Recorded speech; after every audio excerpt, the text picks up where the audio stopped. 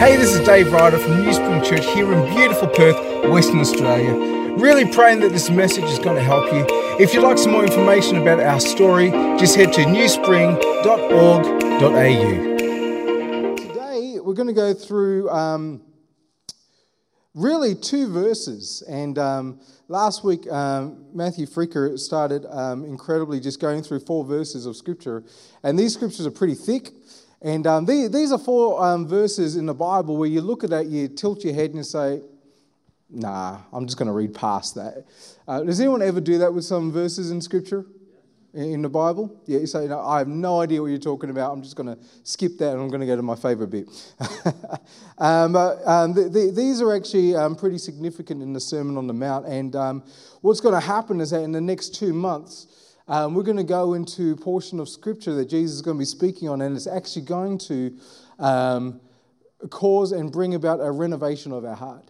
So the next 2 months are going to be really significant for us, and I know God's going to be shaping us and actually bringing some things to the surface, and because He loves us. So that's going to be fantastic. But these kind of 4 verses, they kind of set that up, and I want us to show us how that works. So we'll see how we go. And the title of today's message is, it's always been about the heart. It's always been about the heart. And we're going to see that is precisely what Jesus is talking about today. I wonder if you've ever taken something apart. I've learned not to do that now, but you've ever taken something apart with the intent of actually putting it back together, and you taking things apart is very easy, right?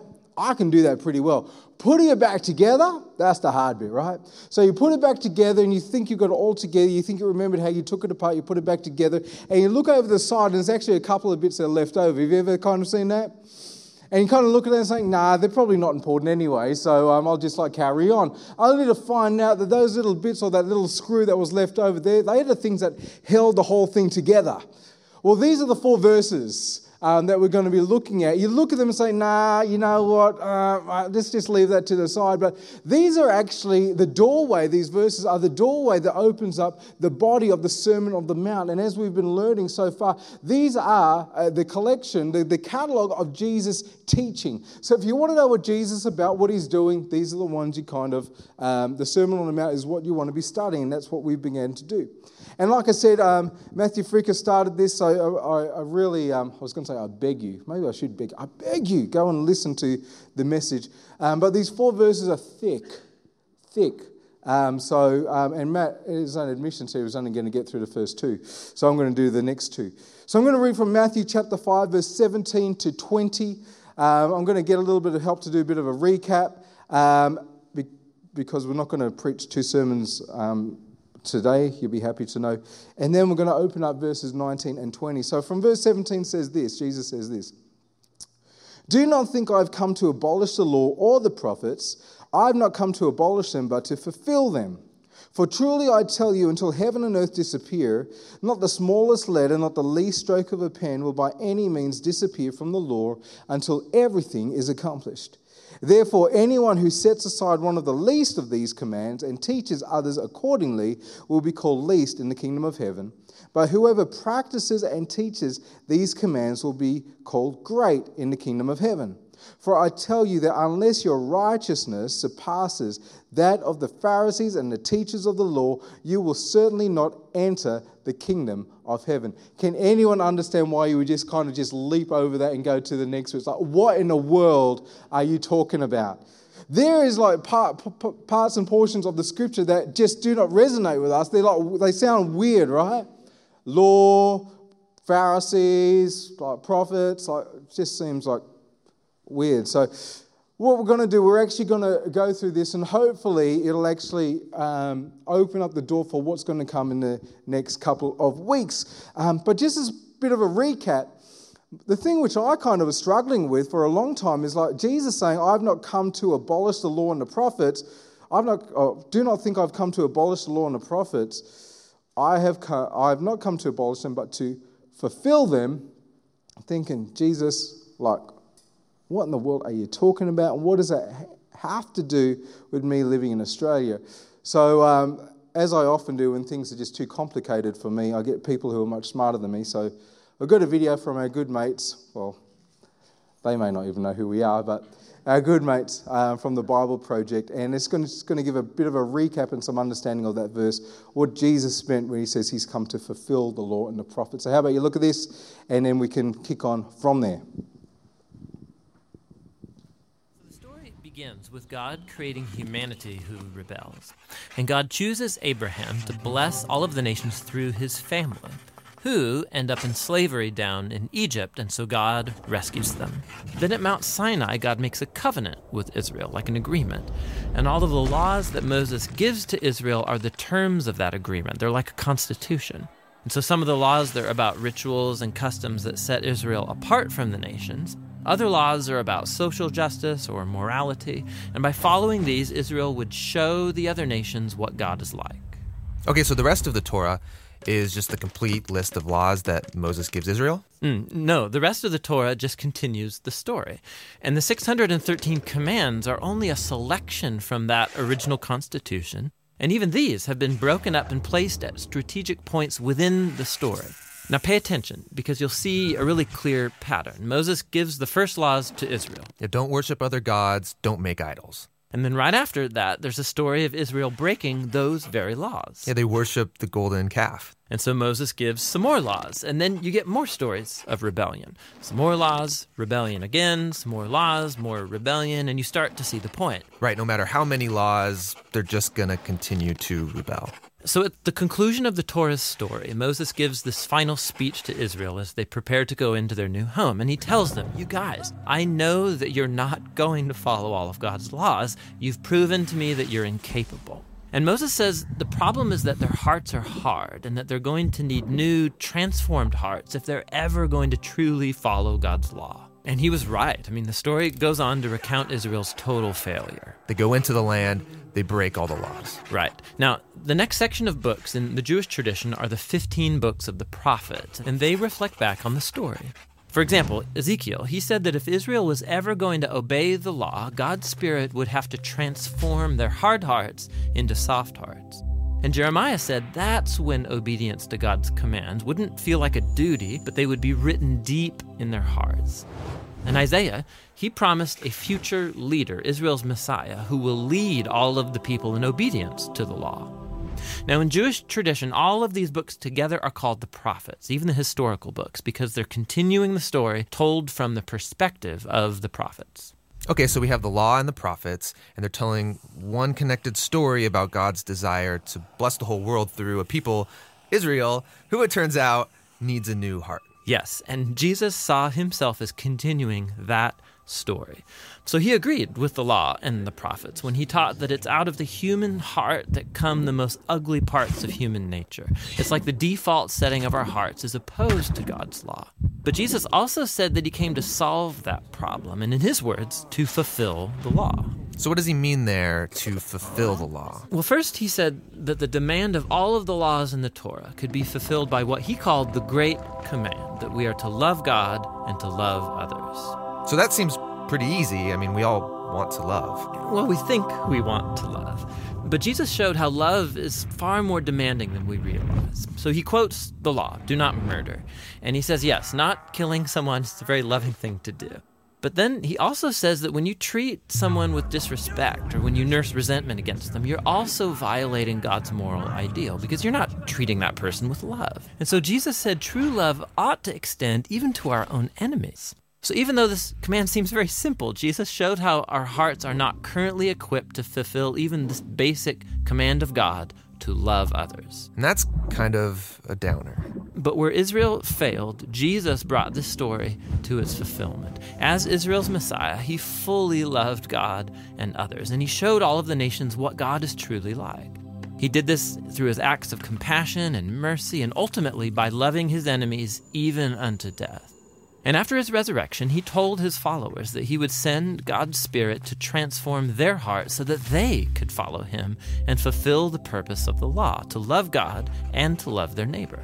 So this fulfills the story of the law and the prophets, or in the words of the Apostle Paul, the one who loves fulfills the law. Cool. Well, should we go have morning tea? We all done? Did that make sense? In essence, these 4 verses is about this, that the human issue is a heart issue. And when you don't recognize and realize that the issue is actually the issue of the heart, you will actually try to do some external things. Basically, that's what Jesus goes on to talk about. So this idea that Jesus says, I did not come to abolish the law, the reason why, obviously, he is saying this is because there were people, there were Pharisees, there were scribes that are actually going around and saying the things that you are demonstrating, the things that you are teaching, they are actually against the law. And if you are going against the law, that's an abolition of the law. So Jesus is being accused of abolishing the law. And as we're going to find as we go through the Sermon on the Mount, the ironic thing, the twist in the story is these people who are accusing Jesus of abolishing the law, they, by their actions and by the way that they go about things, they are the ones who are actually abolishing the law, and Jesus is actually interpreting it right, upholding it, and moving forward. So that's kind of where we're going. Do not think I've come to abolish the law or the prophets. I've not come to abolish them, but to fulfill them. John Carson defines that word fulfill as articulated there in Matthew as this kind of idea of to that to which the other party pointed. So the law and the prophets, as they're painting this picture, as they're teaching, as they're pointing like this signpost in this direction, John Carson would say, when Jesus is saying, I'm the fulfillment of the law, he's saying, I am everything that the prophets and the law is pointing to, I am that. That is who I am. And this goes on to be the main body of Jesus' Sermon on the Mount. Now, over the last couple of months, we've come pretty familiar with this technique that Matthew uses over and over again in his gospel, this word called an inclusio. Remember that word, an inclusio? An inclusio is like a bracket. You have 2 brackets and there is content within. And the purpose and the function of the inclusio or the brackets is actually to bring definition, meaning and clarity to everything that is within those brackets. And it might interest all of us to know that when we come to the main body of Jesus' teaching, guess what? We've got another inclusio, which is going to be really important for us to see. So the inclusio is this. I'm just going to read the 2 brackets. The first one we've just read, Matthew 5, verse 17, is the first bracket, which says, do not think I've come to abolish the law or the prophets. I've not come to abolish them, but to fulfill them. And the bracket is actually those words, law and prophets. Law and prophets. The other bracket on the other end, the other bookend, is found in Matthew 7, verse 12. We'll get there later on in the year. But Matthew 7, verse 12, and remember, these are brackets, so everything in between these brackets, this content, is actually being made clear and defined by these brackets. So Matthew 7, verse 12 says this, so in everything, do to others what you would have them do to you. For this sums up the law and the prophets. Wouldn't it be cool if we could just do that? Like, Jesus comes to fulfill the law and prophets, which is a big deal, right? And in order to fulfill the law and the prophets, everything that sums up the law and the prophets is basically this, to love others the same way and treat others the same way you'd like to be treated. Imagine if we could do that. Has anyone succeeded in that? Right? I mean, that sounds so simple, doesn't it? It sounds so simple. But the problem is, as that video showed, the issue is, the reason why we cannot actually do something that sounds so simple is because we've got this human heart. And the human heart is full of all kinds of nasty, nasty stuff. I mean, the longer I walk with the Lord, I've been walking with the Lord for well over 20 years now. The longer I walk with the Lord, the more I search Scripture, the more I'm before Him, the more that He works on my heart, the more I realize I've got so much further to go. It's almost like I thought this heart had some issues. Turns out this heart has some real issues. You know, I have no idea why. Like, it's simple. It was the other Sunday, right? The other Sunday, I kid you not, I'm like praying, getting ready to preach the Word of God on a Sunday at church, and I'm driving around Armidale, I'm in my car, and I'm just driving, and I'm coming at a roundabout, and I'm doing a left turn, right? So I've right of way, I can turn left way, and there's this guy with dreadlocks with his daughter, and he steps out onto the road. He didn't see me, right? And I would have thought, You made a mistake, dude. Say sorry. No, man. There were F-bombs going left, right, and center. There was a fist, and I'm thinking, I should get out of this car and make you cry in front of your... And I'm a senior pastor, getting ready to... This heart got some issues. Isn't that nice to know your senior pastor got some issues? Anyone else have some issues? It's always been a heart issue. It's the issue of the heart. Jeremiah 31, verse 31 to 34. We love this. This is one of our go-to passages as Christians. God says through the prophet Jeremiah, says, "The day is coming, says the Lord, when I will make a new covenant with the people of Israel and Judah. This covenant will not be like the one I made with their ancestors when I took them by the hand and brought them out of the land of Egypt. They broke that covenant, though I love them as a husband loves his wife, says the Lord. But this is the new covenant I will make with the people of Israel. After those days, says the Lord, I will put my instruction deep within them, and I will write them on their hearts. I will be their God, and they will be my people, and they will not need to teach their neighbors, nor will they need to teach their relatives, saying, you should know the Lord, for everyone from the least to the greatest will know me already, says the Lord, and I will forgive their wickedness, and I will never again remember their sins." Isn't that an incredible passage of Scripture? Isn't that beautiful? Imagine that. Something's been broken, absolutely dismantled, and yet God says the day is coming when I'm going to make a new covenant, and that thing which is broken is going to be done away with, and there's going to be a brand new covenant, and this new covenant is going to go deep into the hearts of my people. Imagine that kind of day. Wouldn't that be incredible? What a fantastic day, right? Isn't it amazing to know that Jesus is the fulfillment of that day? So we actually live in that day right now, but we still have issues of our heart. Skye Jethani, in his book, What If Jesus Was Serious? I know there's been a fair few people in our church who've been going through this book. He actually doodled this drawing in light of what we're kind of reading.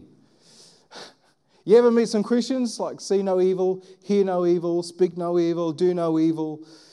But the thing that Jesus is actually talking about, he's not talking about this external front. He's actually talking about, and what God's law is actually talking about, there needs to be a transformation, that we actually have something happening on the inside of our heart, that there is actually a desire to do the laws of God, the will of God. There's actually a desire inside of us that goes deep, that we would actually live a life that is holy and pleasing unto God. There is something of God that he wants in Dave Ryder, that as he is driving and as someone is cussing him on the streets of Armidale and flipping the bird, he does not want his son Dave Ryder to want to get out of the car and actually smash this punk. And you know what I'm saying?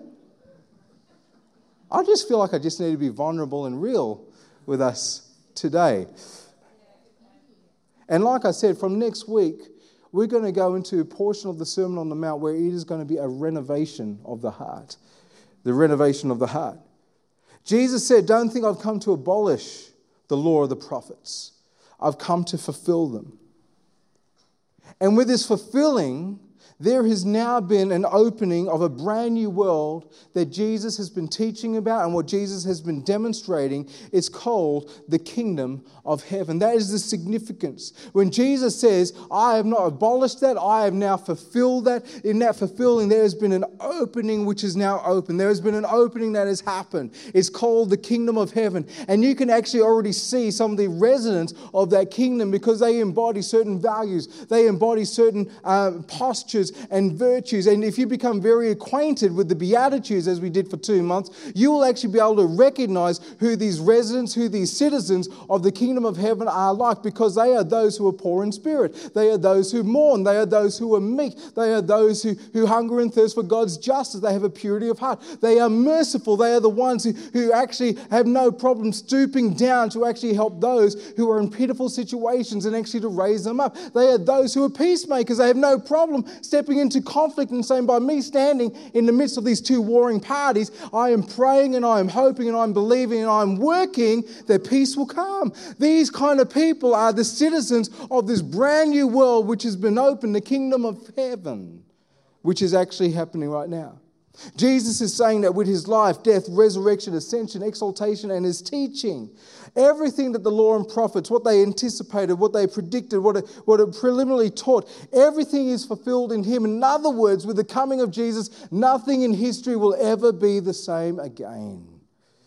And the implications of this is radical for us, because we are now to live in such a way that fulfills the law of God and doesn't abolish it.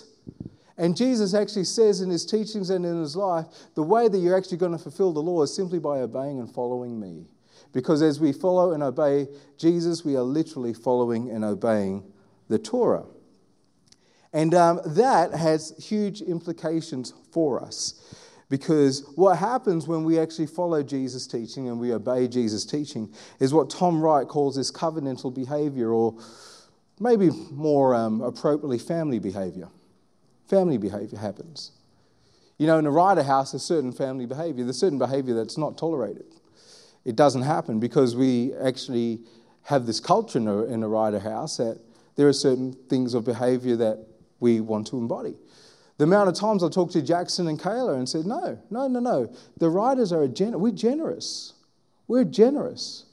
We're forgiving. There are certain covenantal or family behaviors. Well, when it comes to actually following Jesus and obeying Jesus, what happens is that there is a shift and there is a shape in us as the family of God, and we start to live out these family behaviors in a similar way that what the law was supposed to do. Because the purpose of the law, when Moses gave it, the purpose of the law was to shape God's people in such a way that the surrounding nations would look upon Israel and they would see, that's what God's like. That's what covenantal behavior is. That's what family behavior is. So as the family of God comes together and we embody certain behavior, it should actually be a demonstration to everyone around us. They look at the church, like think about this, they look at the church and they stand back in awe and wonder and go, that's what God's like. How do you think we've been going in that in the last 2,000 years? We got a lot of work to do, haven't we? We've got a lot of work to do. The transformation needs to go beyond external stuff. And we're going to kick into that from next week. It needs to reach the heart, because the heart has always been the issue. And so as we move on today, like I was saying, these are the 4 verses that seem odd, they seem boring, but I want to actually at the very least show you how they work in the Sermon on the Mount. So the 2 verses are this, verse 19 and 20. I'm going to read these, but let me just say, verse 19 points to the remainder of chapter 5. Verse 20, so verse 19 is almost like an introduction, almost like a topic sentence for the remainder of chapter 5. Verse 20 is an introduction, or almost like a topic sentence for a good portion of chapter 6. That's how it works. So you're going to see as Jesus talks about these 2 verses, he's going to point to something specific that we're going to kick into for the rest of chapter 5. And in verse 20, he's just letting everyone know he's about to go after the Pharisees and the scribes like nothing else. You know, it's almost like Jesus, he's rolling up his robes, and that's pretty hard when you don't have elastic, you know what I'm saying? So anyway, that was a bad joke, wasn't it? Verse 19 says this, therefore anyone who sets aside one of the least of these commands and teaches others accordingly will be called least in the kingdom of heaven, but whoever practices and teaches these commands will be called great in the kingdom of heaven. Verse 20, for I tell you that unless your righteousness surpasses that of the Pharisees and the teachers of the law, you will certainly not enter the kingdom of heaven. I'm going to start with verse 20. Let's talk about the Pharisees and the teachers of the law, what he ends with in verse 20. So what Jesus is going to be doing from chapter 6, he is going to be dismantling the Pharisaic project of righteousness. He is going to go head to head and dismantle bit by bit in a really confronting, almost like audacious way, the Pharisaic project of righteousness. Now understand the Pharisees, They knew that stuff wasn't right in the nation of Israel. And like what we've been saying throughout this entire series, they knew it because they were still being dominated by the Romans, right? God's presence, His glory had not come back to the temple. And in their understanding, in their mind, they knew, like, if God hasn't returned to His temple, and if we're still being dominated by yet another empire, this time the Romans, this must mean that we're in sin. So it made sense to them, in order for God to come back, or in order to speed up the return of God, that must mean we just need to live more righteously. Right? That makes sense, doesn't it? If it's actually us living in sin that's causing a delay of God coming back, well, maybe if we actually start doing things right, God will come back sooner. Makes sense. So I think as they're thinking, that kind of makes sense. The problem is they actually go to the levels of not just looking at themselves, but looking at everyone in the nation and start manipulating, start coercing, and even starting using violence to actually force people to adhere to the laws of God. And not just the laws of God, they wanted to make sure that a law wasn't broken. So what they did, it's almost like, imagine you have a law here and you're trying to keep people away from actually breaking this law. So what they actually did, they actually started building fences in front of the laws. You know? So it almost came out, it's not about the law, it's actually about these fences.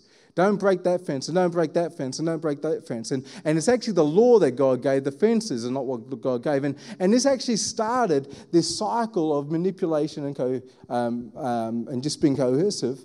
But what it looked like from the front, it actually looked like the group of the Pharisees and the scribes, it actually looked like they were very, very righteous because they were upholding the law. They were doing everything right. They made sure they washed their hands appropriately. They made sure they ate things appropriately. They were doing absolutely right and everyone saw this, the piety and just sort of saw them like, you guys are so religious. You were just doing, like, people understood that. So from the outside, it looked like that. What's interesting to know is that there were three main external expressions of this Pharisaic righteousness project. Okay? And after I tell you these three main righteousness expressions, and I show you in chapter 6 what Jesus is doing, you're going to have a bit of a chuckle to yourself. Because Jesus, man, he's just going to town. So the three main external expressions of this righteousness project that the Pharisees were forcing people to do, the first one was prayer, the second one was fasting, and the third one was giving alms or giving to the poor. And for a large part of the Pharisees, that giving to the poor, giving alms, that was actually the main one. So they are the three expressions that people are predominantly observing. And these are something that Jesus is actually going to start dismantling in chapter 6. Let me show you how Jesus does this. Matthew 6 verse 1 says this, "Be careful," Jesus speaking again, "be careful not to practice your righteousness in front of others to be seen by them. If you do, you will have no reward from your Father in heaven." And then Jesus starts talking about hypocrisy. Now, when he starts talking about hypocrisy, he's actually going back to the old Greek theatres where you'd have an actor come up and you wouldn't be able to see the actor's face because the actor would wear a mask. And whether or not the actor was happy or sad or angry, you actually just saw you couldn't see the face behind the mask, right? That's what Jesus is doing when he's talking about hypocrisy. Guess what are the three things that Jesus has a big crack at when he starts talking about this hypocrisy? Well, let me tell you. Matthew 6 verse 2, "So when you give to the needy," or when you give alms, right? "do not announce it with trumpets as the hypocrites do." Matthew 6 verse 5, "and when you pray," right? "do not be like the hypocrites, for they love to pray standing in the synagogues and on the street corners to be seen by others." 6 verse 16, "and when you fast, do not look somber as the hypocrites do, for they disfigure their faces to show others they are fasting. Surely I tell you they've received their reward." The three main expressions for the Pharisaic righteousness project is prayer, fasting, giving alms. Beginning of chapter 6, what's Jesus going after? Prayer, fasting, giving alms. He's trying to make a point about our external stuff, isn't he? There's something about looking righteous and religious external that seems to be cutting against the grain of this kingdom of heaven project that's happening right now. In 2021, we have a huge window that exposes the hypocrisy of the church. Right now, it is called social media. There is a reason. Our church does a lot of good things, but you won't see me putting on social media. Because there is a danger in actually presenting our righteousness up front for everyone to see, because there is a danger that we might be a bunch of hypocrites. And we put, do you know what I'm saying? Is that step on anyone's toes? It's not me, it's the Lord. But I think that's a huge window, because we do things and we want the rest of the world to know.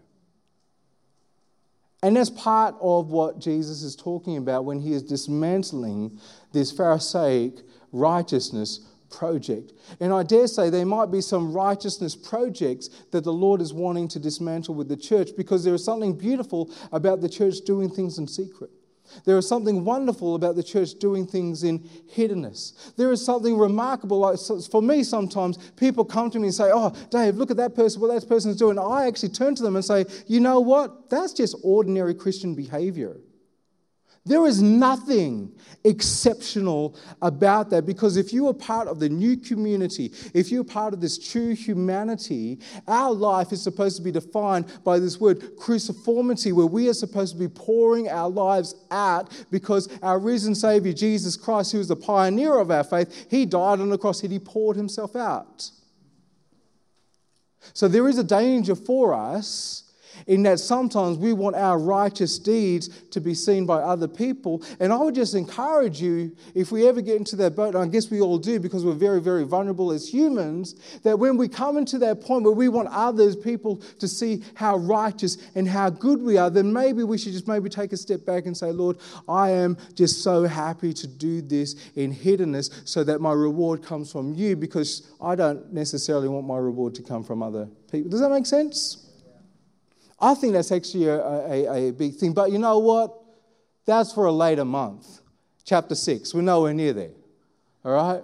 That's just a little bit of a taster. I don't know if I'm going to lose people from this church by going through Sermon on the Mount, or we're going to gain people. From next week, we're going to begin this journey of looking at 6 examples that Jesus uses, which are outworked from Matthew 5, verse 19. Let me read that again to you. Matthew 5 verse 19 says this.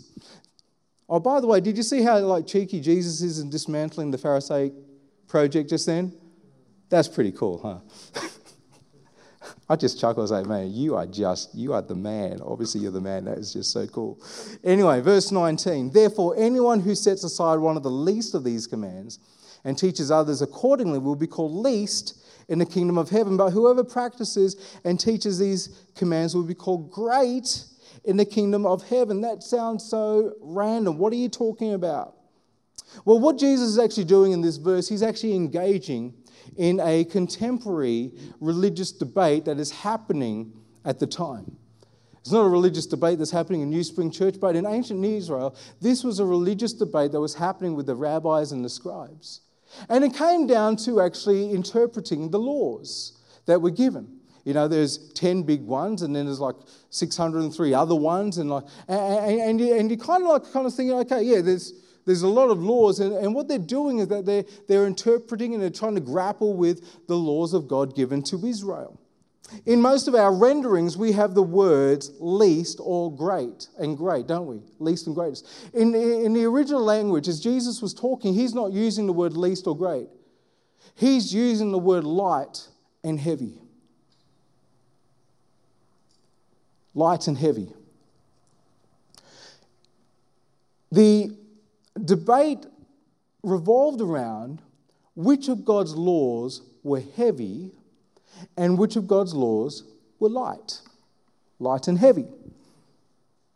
And obviously there are some laws that you would view as heavy. I mean, the 10 Commandments, they're heavy, right? They're the heavy ones. Don't murder, don't commit adultery, don't steal, honor your father and your mother. They're the heavy ones. But then you have some other random laws about if you see a nest and a bird over there, you have to make sure It's like there are some random laws. And the question is like, which ones are light, which ones are heavy? Because the way that you treat light laws is different to the way you treat heavy laws. So what Jesus is actually saying in verse 19, he says, anyone who sets aside the light laws will be considered light in the kingdom. Anyone or whoever practices and teaches the light and heavy laws will be considered heavy in the kingdom. Jesus is pretty much pointing his finger. He's asking the question, are you a lightweight or a heavyweight? Because apparently there are some people who deem themselves as heavyweights, and Jesus is saying, nah, you're lightweight.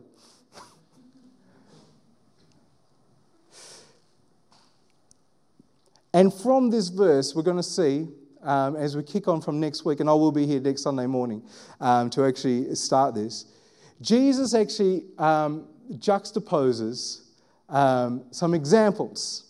And there are 6 examples.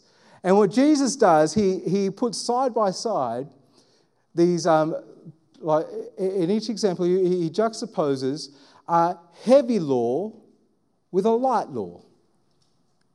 Does that make sense? Verse 19, he's engaging in a debate about which laws are heavy, which are light. He says, you're either going to be a lightweight or a heavyweight. And then from there, he gives 6 examples, putting a contrast between a heavy law and a light law. So next week, he's going to juxtapose murder, which is heavy, and being angry with your fellow brother or sister, which seems pretty light, doesn't it? But he's going to say they're actually the same. Then after that, he's going to be talking about adultery, heavy. And he's going to juxtapose that with lust. Doesn't seem so heavy. He's going to say, it's the same. And in so doing, he's actually drilling down to the issue, which is the issue of the heart, you see. That's why as we're going to go through these, he's going to be messing with our heart. It's going to be a renovation of the heart. And what we understand, because like for me, I've lived 41 years as a human so far, right? I know that I cannot pull up my old moral standards by my own bootstraps and try to live righteously. And Jesus doesn't want me to do that anyway, because then I'd just be like a Pharisee. It'd be like I'm walking around with a mask, you know?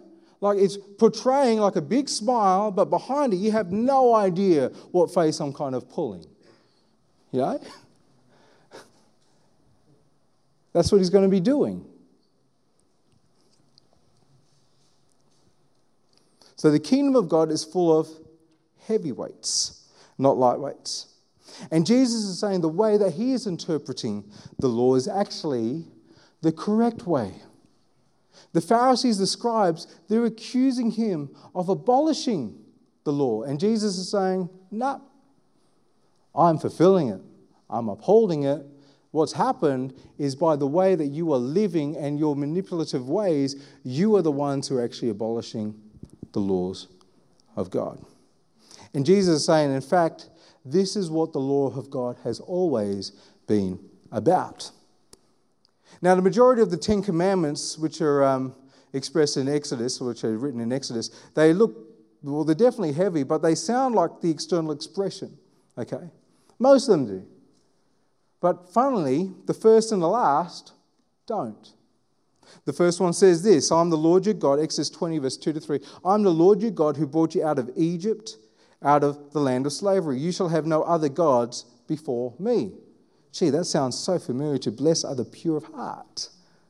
Blessed are those who don't have a divided devotion, but the devotion is just to Yahweh, to the Lord our God. You shall have no other gods before me. The last commandment, verse 17 of Exodus 20. You shall not covet your neighbor's house. You shall not covet your neighbor's wife or his male or female servants, his ox or his donkey or anything that belongs to your neighbor. Again, like, how are you going to see this stuff? This is issues of the heart.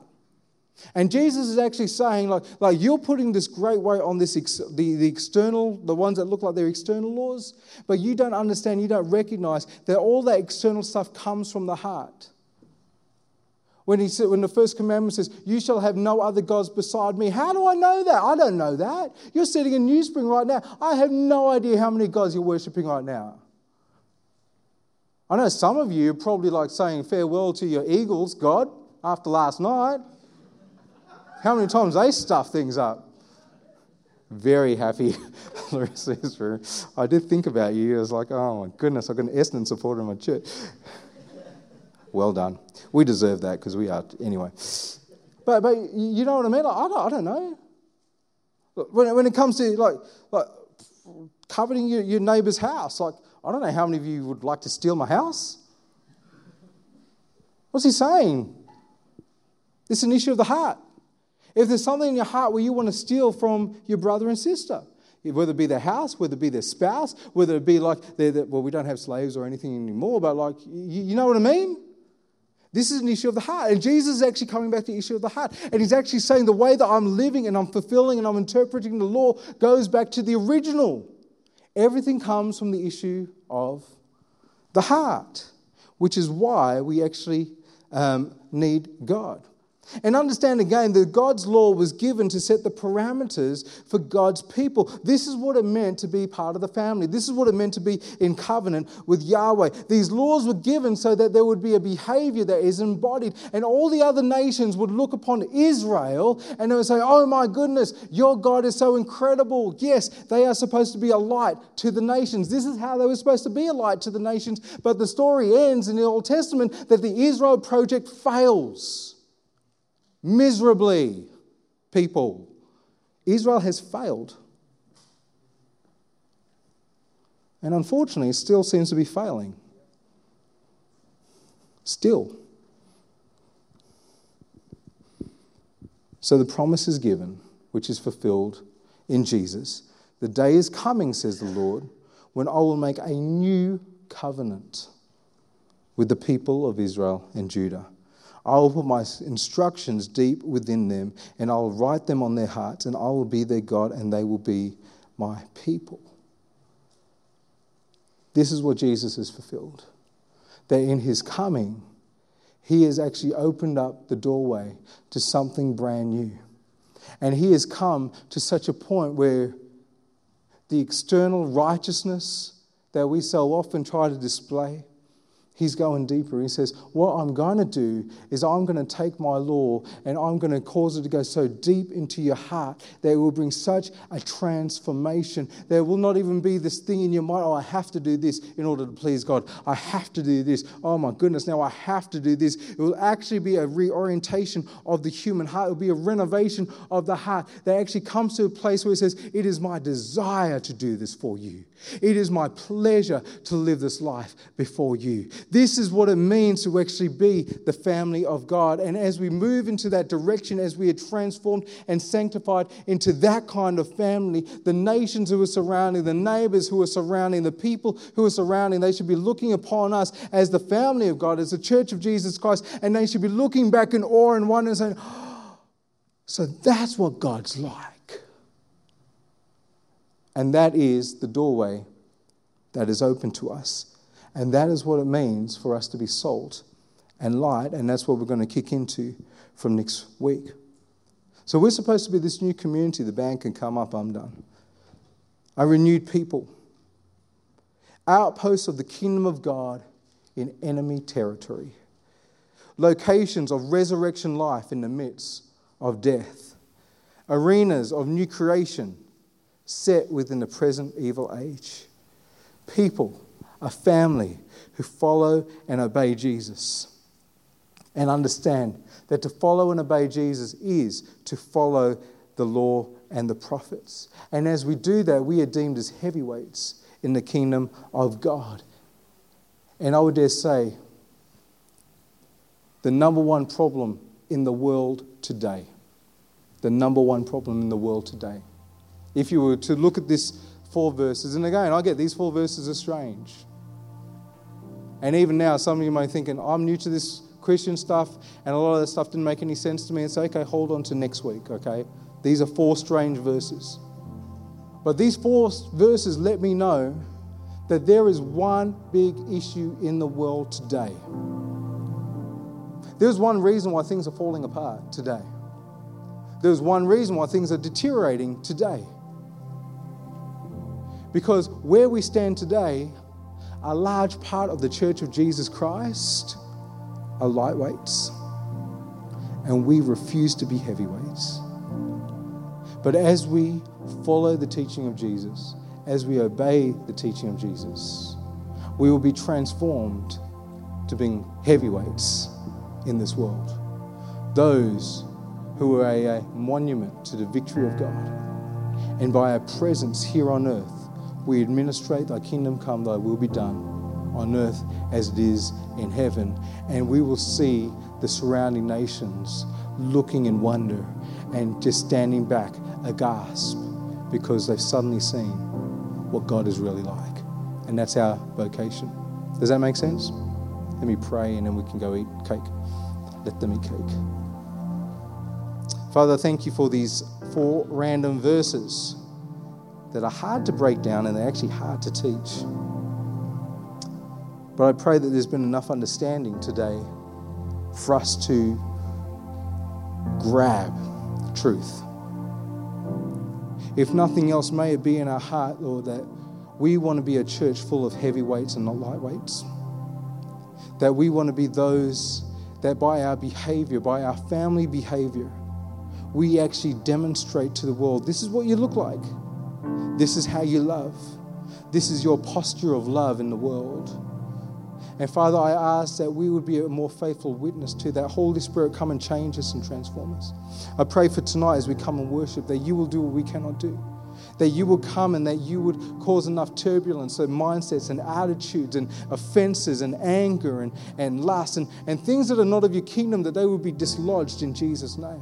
Father, I pray that there will be a breaking in of freedom tonight, Father. That addictions will be just let loose in Jesus' name. Father, that strongholds will be removed. I pray for anxieties and depressions to be removed in the name of Jesus Christ. And there will be a new freedom as we dwell in your presence, as we worship, as we kneel before the King, our Maker, as our allegiance before you becomes more strong, that we would be a church full of heavyweights, I pray.